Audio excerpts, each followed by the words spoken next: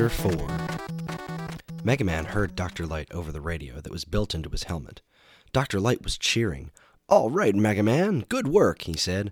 "I watched the whole thing on my monitor." "And now you've got the metal blade," he went on. "Terrific! That's a precious weapon. It's the only one that will have any effect on some of Dr. Wily's robots." "Where to next, Dr. Light?" asked Mega Man.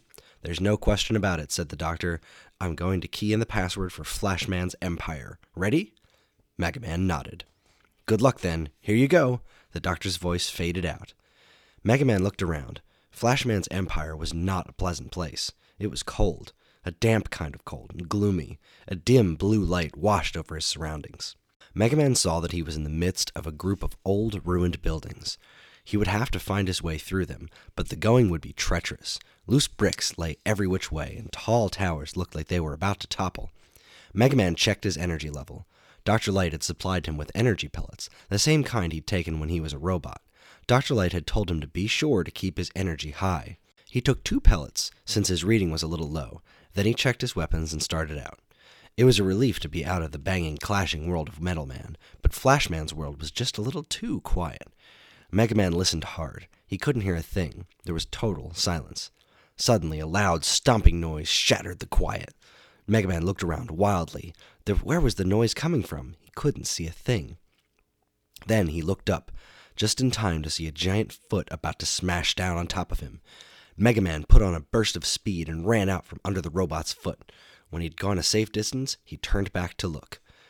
This was the most gigantic robot Mega Man had ever seen. It was 10 times his size, towering above him on massive legs.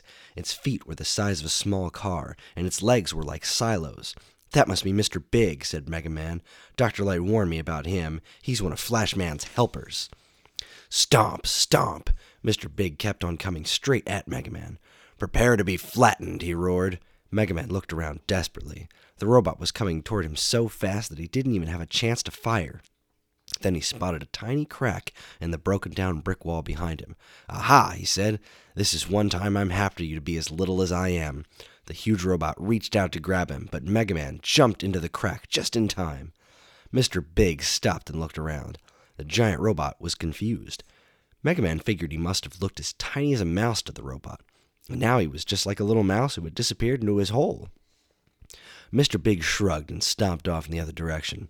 Mega Man took a moment to check his weapon's energy levels and gear them up. Then he took off after the robot, leaping from brick to brick between the big buildings. Mega Man moved quietly, sneaking up on the stomping robot from behind. When he had a clear shot, he fired the metal blade. "A hit!" Mr. Big roared. Mega Man fired again. The robot tried to turn and come after Mega Man, but his main circuits had been damaged. Mega Man fired one more time, and this time, Mr. Big fell down and didn't move again. The blades fired from the metal blade had cut through the robot's giant legs as if they were butter.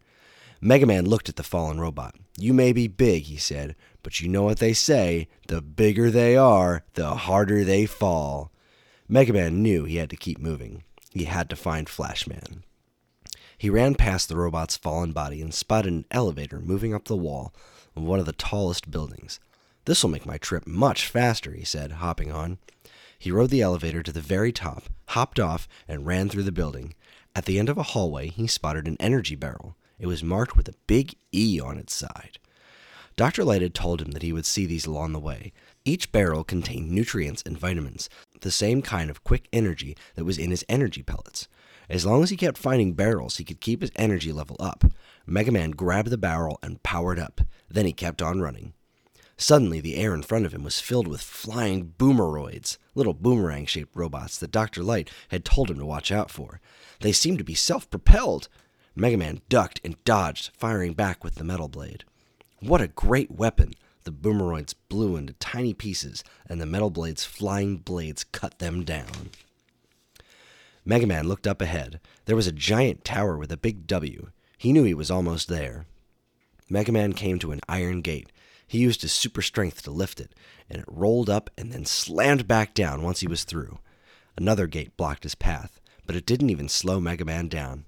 Suddenly, Flashman appeared in front of him, dashing around and firing rapidly. Mega Man had never seen anything move so fast, and each time Flashman fired, something strange happened. As each shot left Flashman's weapon, Mega Man found that he was momentarily frozen in his tracks. But Mega Man activated the auto-fire mechanism in the metal blade to fire again and again at his enemy, and then it was over. Flashman was destroyed.